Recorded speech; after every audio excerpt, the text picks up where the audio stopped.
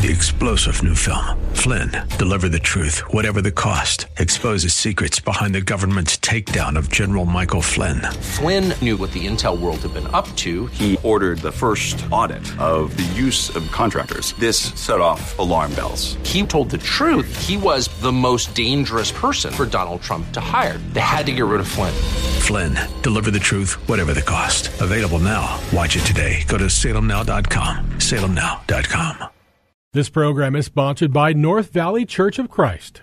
There's a message true and glad for the sinful and the sad. Ring it out, ring it out, ring it out, ring it out. It will give them courage new. It will help them to be true. Ring it out, ring it out, ring it out, ring it out, ring out. Good afternoon, folks, and welcome back to another episode of Redeeming the Time. I'm your host, Chris Macy, and I am the minister with the North Valley Church of Christ up here in Cave Creek, Arizona. Let me ask you a question. Or no, let's do this. Let me make a statement, and I want you to think about how you respond to this. I wish there was a way I could find out exactly. Anyway, here it is. Here's the statement. Ministry can be a challenge for ministers and for members. Ministry can be a challenge for ministers and for members. Do you think that is an understatement? So, let me tell you what I mean here. Imagine seeing this one ad for a preacher. And the one ad would start like this. Must have experience as a shepherd, CEO, office manager, educator, salesman, diplomat, referee, writer, theologian, politician, motivational speaker, Boy Scout leader, psychologist, social worker, funeral director, wedding consultant, master of ceremonies, church planter, and missionary. Now, I'm not done reading this yet, but all those things I just read, isn't that what most, if not all, ministers pretty much do, or I should say, are expected to do? Now, a lot of those things in there, actually most, are not the job of a minister. But I want to keep reading. Here's what else is in this one ad. Helpful but not essential. Landscape manager, interior decorator, building contractor, musician, minor league athlete, and stand-up comedian. Should have answers to life's tough questions about suffering, dying, and God's sovereignty. Must hold firm convictions on every topic, but not allowed to ruffle anyone's feathers. You must think as deeply as C.S. Lewis. You must have a sweet deposition that is required at all times, even when being attacked or simply having a bad day. Must have wisdom and experience of age, but energy and glow of youth. You must have no bad habits or hobbies. 24 hours a day availability is a must, but he must spend quality time with his family. Applicant's wife must be both stunning and plain, quiet yet outgoing. She should keep home ready for visitors at any moment and be available to teach Sunday school, organize socials, and disciple women. Applicants' children must be exemplary in conduct and character, yet be no different from other kids. We are an equal opportunity employer. All right. Now, I bet you've never actually seen a one ad like that. But ask around, and you might be surprised at what some people think ministers, preachers, are supposed to do and what they are supposed to be. And I really bet most people would say, well, no, they're not. It's not mandatory that they do these things or have those things. But ultimately, it is an expectation. It is. It is. And that's one of the reasons why Paul wrote to Timothy to clear up confusion about the duties and the expectations and the priorities of ministry. And that certainly was instruction necessary in the emerging church of the first century, but it is also necessary in every century. there were false teachers, and their doctrines were abounding in the sphere of Timothy's ministry. Excuse me. And that's why, in this letter, 1 Timothy, it mandates the preaching of the truth. Now, Timothy must have felt, I think, overwhelmed at times as he tried to extinguish the theological and the administrative fires that flared up at the church at Ephesus. The demands of ministry in our time, just as in Timothy's, are greater than our wisdom or abilities. And so we need a guidebook. We need a guide. 1 Timothy is such a book. And Paul writes this out very well, quite plainly for us, because he's got the mind and heart of God on these things. So I want us to look at the first 11 verses. I know last week we looked at kind of like an introduction. We're not going to do the introduction again of verses 1 and 2. But I am going to read those few verses. So let's read. Yeah, let's just read verses 1 and 2, and then we'll jump into the text. Paul, an apostle of Christ Jesus, according to the commandment of our God and of God our Savior, and of Christ Jesus, who is our hope. To Timothy, my true child in the faith, grace, mercy, and peace from God the Father and Christ Jesus our Lord. You know what? Let's go ahead and read all the way to verse 11. As I urged you upon my departure for Macedonia, remain on at Ephesus, so that you may instruct certain men not to teach strange doctrines, nor to pay attention to myths and endless genealogies, which give rise to mere speculation, rather than furthering the administration of God, which is by faith. But verse 5. But the goal of our instruction is love from a pure heart and a good conscience and a sincere faith. For some men, straying from these things, have turned aside to fruitless discussion, wanting to be teachers of the law, even though they do not understand either what they are saying or the matters about which they make confident assertions. But we know that the law is good if one uses it lawfully, realizing the fact that law is not made for a righteous person, but for those who are lawless and rebellious, for the ungodly and sinners, for the unholy and profane, for those who kill their fathers or mothers, for murderers, and immoral men, and homosexuals, and kidnappers, and liars, and perjurers, and whatever else is contrary to sound teaching, according to the glorious gospel of the blessed God with which I have been entrusted. So, the main thrust of this passage is wise counsel from a seasoned veteran, from Paul to Timothy. Wise counsel from a seasoned veteran. The Christian Standard Bible, the CSB, gives the heading to this section as this: false doctrine and misuse of the law. New American Standard, that's what I use, says this: misleadings in doctrine and living. But I kind of like the Christian Standard better: false doctrine and misuse of the law. That's right. So in the first verses that follow the greeting, so verses 3 and following, Paul goes right into the serious matters facing Timothy. And I think we can distill his device, I'm messing up my words today. We can distill his advice down into 4 directives. But before we do that, actually, let's be reminded of from whom this advice was coming. Paul, a seasoned, scarred, well-traveled, wise apostle. He felt the sharp blows of stone. He'd been stoned and left for dead. He's been whipped. Some towns, people wanted to worship him. Others, they threw him in prison for preaching the gospel. And so this letter is not coming from some academic hallway where he just sits around at a desk all day thinking up all this stuff. His pen, as he's writing this out, is not only with ink of sound doctrine, but with blood and sweat and tears. He's an experienced minister. He has been through it. He's faced the very things Timothy's faced and much more. So Paul's first words of advice was this: stay at the task. Stay at the task, there at verse 3. As I urged you upon my departure for Macedonia, remain on at Ephesus. Why?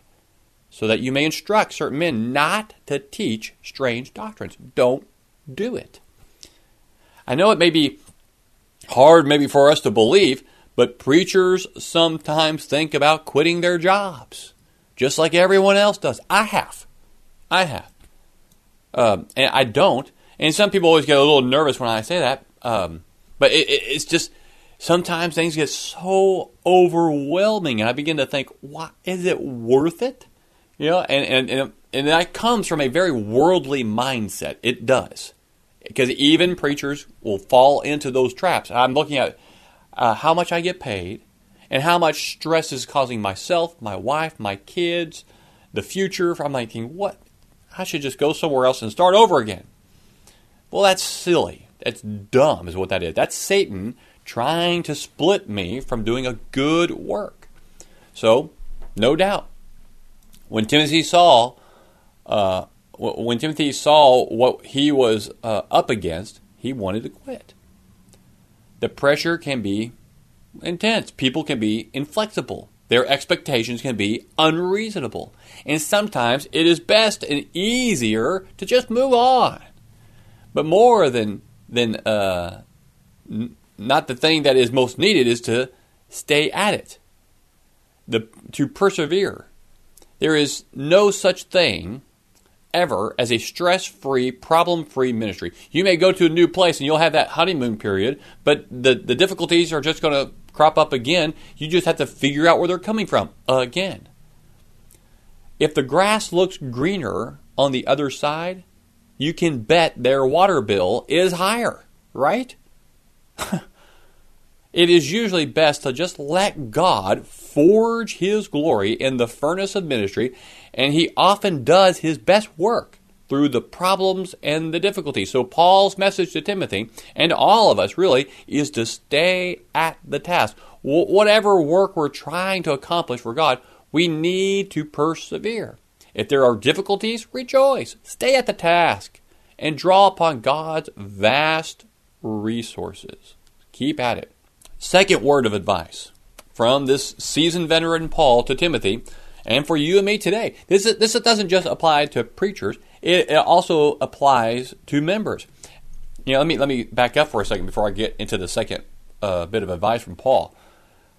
If you're a member of a body of Christ, have you ever wanted to leave? Just leave? Not because false teaching, but there's so many problems, or this or that or the other, or you got issues with another member, you got issues with the preacher, you got issues with the elder.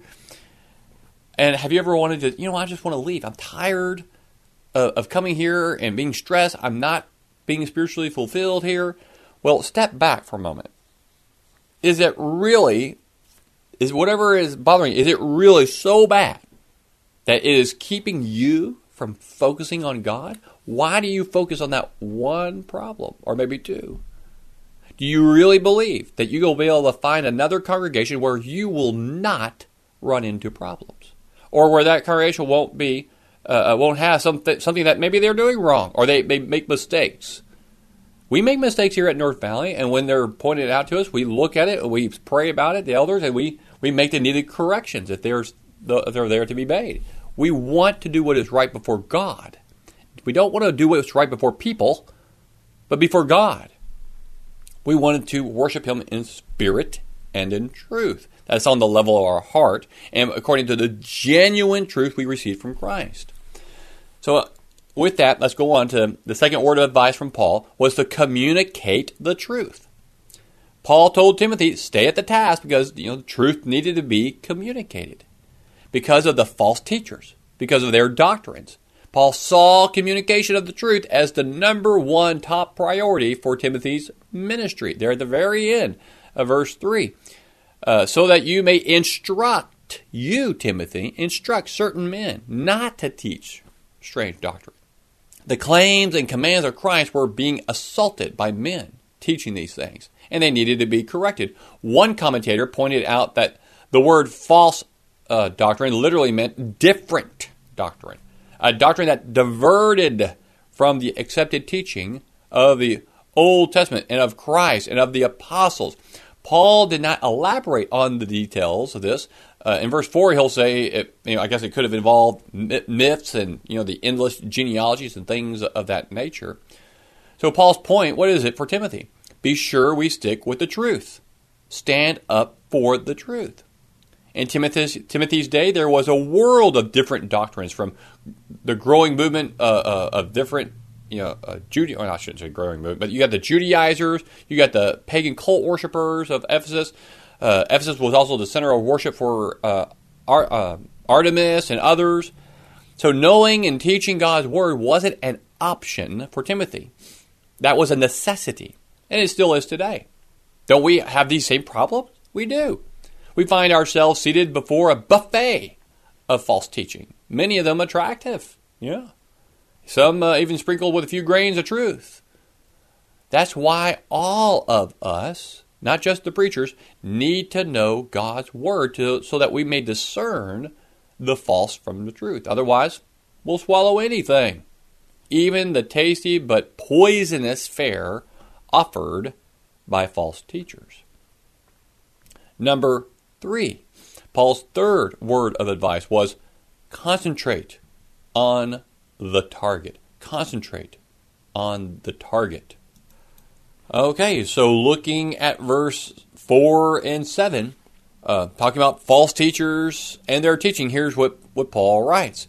This is the second half of verse 4. I'll read for the beginning of it, but it's really the second half. So he says, or writes, nor to pay attention to myths and endless genealogies, which give rise to mere speculation rather than furthering the administration of God, which is by faith.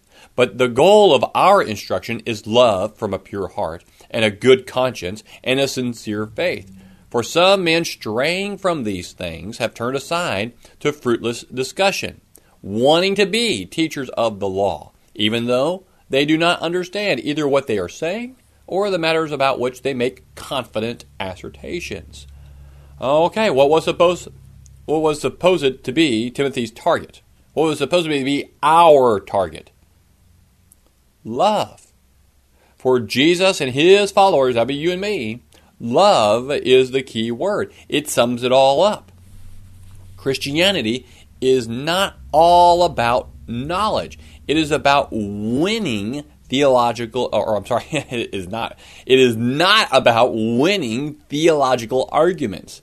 It is not about championing a political cause or impressing other people. It is about loving as God loves. You may be saying, well, Chris, some of those things are important. Well, hang on there and let me finish the thought.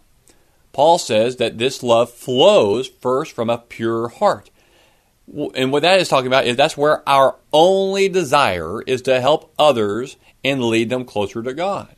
From a good conscience, where we are secure because we live up to the teaching to our best of our ability. From a sincere faith, where we are earnest in our desire to find truth and to communicate it. The false teachers were obviously not aiming for the same goal. They were motivated by something other than love. I like what William Barclay says in his commentary. He gives this picture of these false teachers. He says the false teachers were driven by the desire for novelty.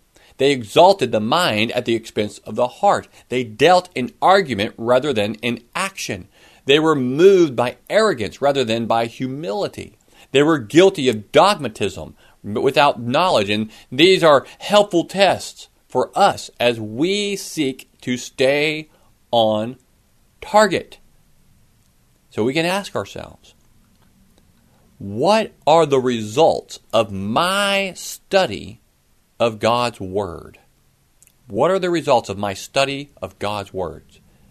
Is it creating a desire to be novel, to fill my mind and not the heart, to get lost in arguments rather than action, to become arrogant or to become dogmatic? Or is it bringing about the godly character of love in my life. God's real work in our lives through His Word results in holy and righteous attitudes and actions. We do the things we do in Christ because of our love for the Father, because we realize everything He has done for us, created us, given us this world, this universe. And then when we messed it all up, gave His own Son on the cross to die in our place so that we may have our sins covered and be able to come back into a relationship with Him.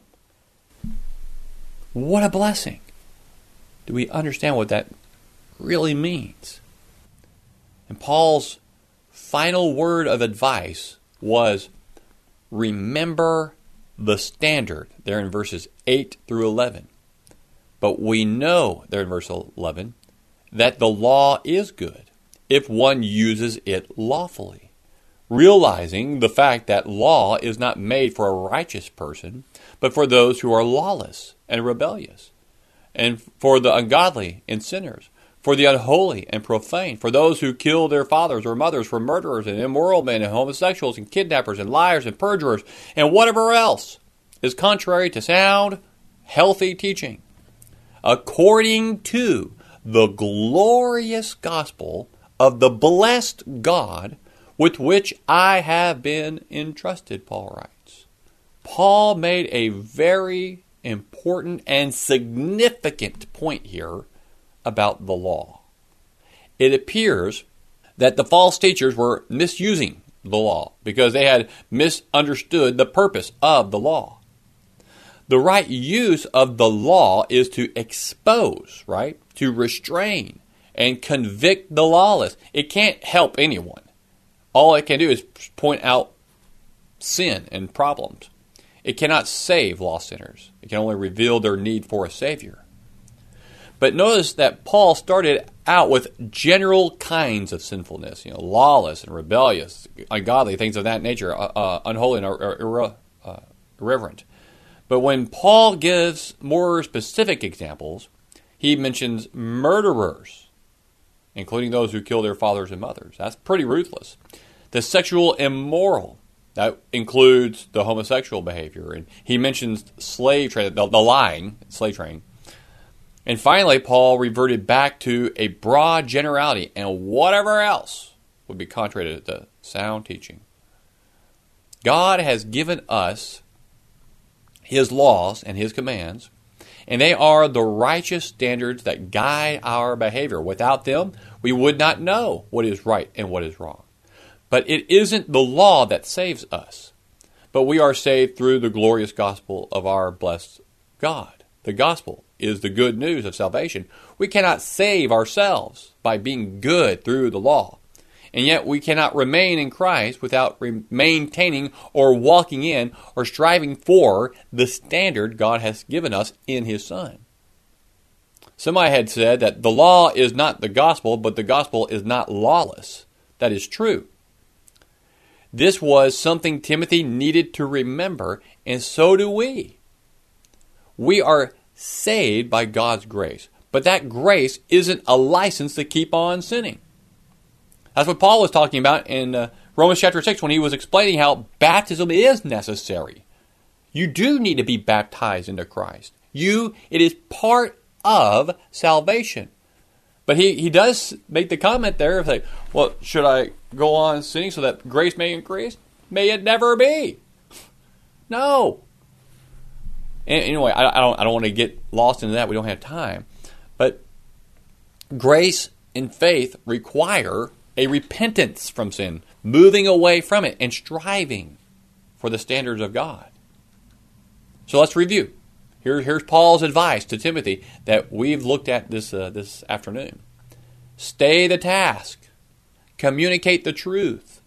Concentrate on the target. And remember the standard. Maybe another simpler way to summarize this lesson would be stay alert. Realize that error exists and do not hesitate to expose it. So stay alert. Stay focused. Don't forget.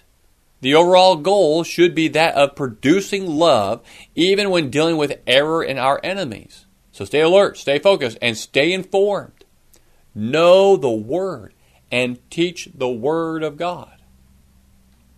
It's like that one ad we talked about at the very beginning in this program for the preacher from the beginning. Maybe it should read something like this. Minister wanted.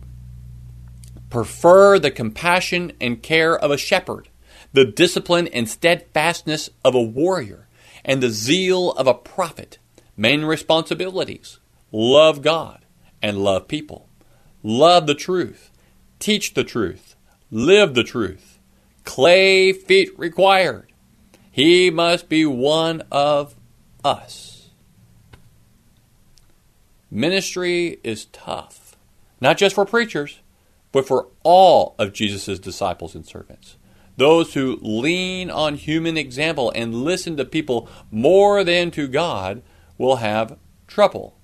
They will miss God's best and wind up disappointed, confused, and insecure.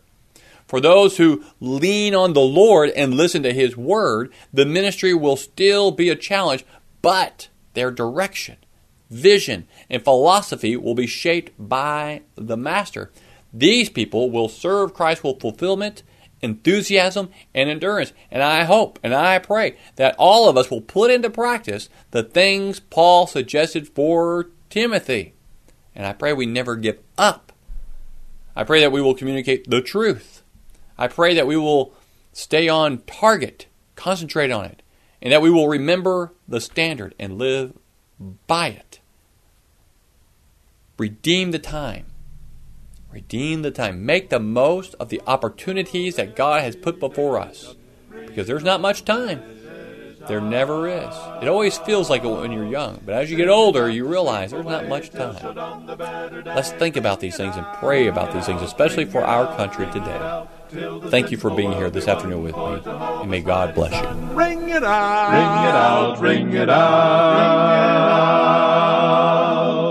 This program was sponsored by North Valley Church of Christ. To hear this program again, go to FamilyValuesRadio1010.com and click on the podcast page and find this program and many others right there on FamilyValuesRadio1010.com. 3-star General Michael J. Flynn, head of the Pentagon Intelligence Agency, knew all the government's dirty secrets. He was one of the most respected generals in the military. Flynn knew what the intel world had been up to. He understood its funding. He ordered the first audit of the use of contractors. This set off alarm bells. The explosive new documentary, Flynn, Deliver the Truth, Whatever the Cost, uncovers the facts behind this scandal. Flynn told the truth. He was the most dangerous person for Donald Trump to hire. I find out the worst enemy that I'm going to face in my life is right here in America. They took my assessment and they wanted me to change it. And I was like, I'm not changing it. They had to get rid of Flynn. With in-depth interviews, archival footage, and never-before-seen personal records of the man behind the headlines. I just felt like I was drowning. Flynn, Deliver the Truth, Whatever the Cost. Available now. Watch it today. Go to salemnow.com. salemnow.com.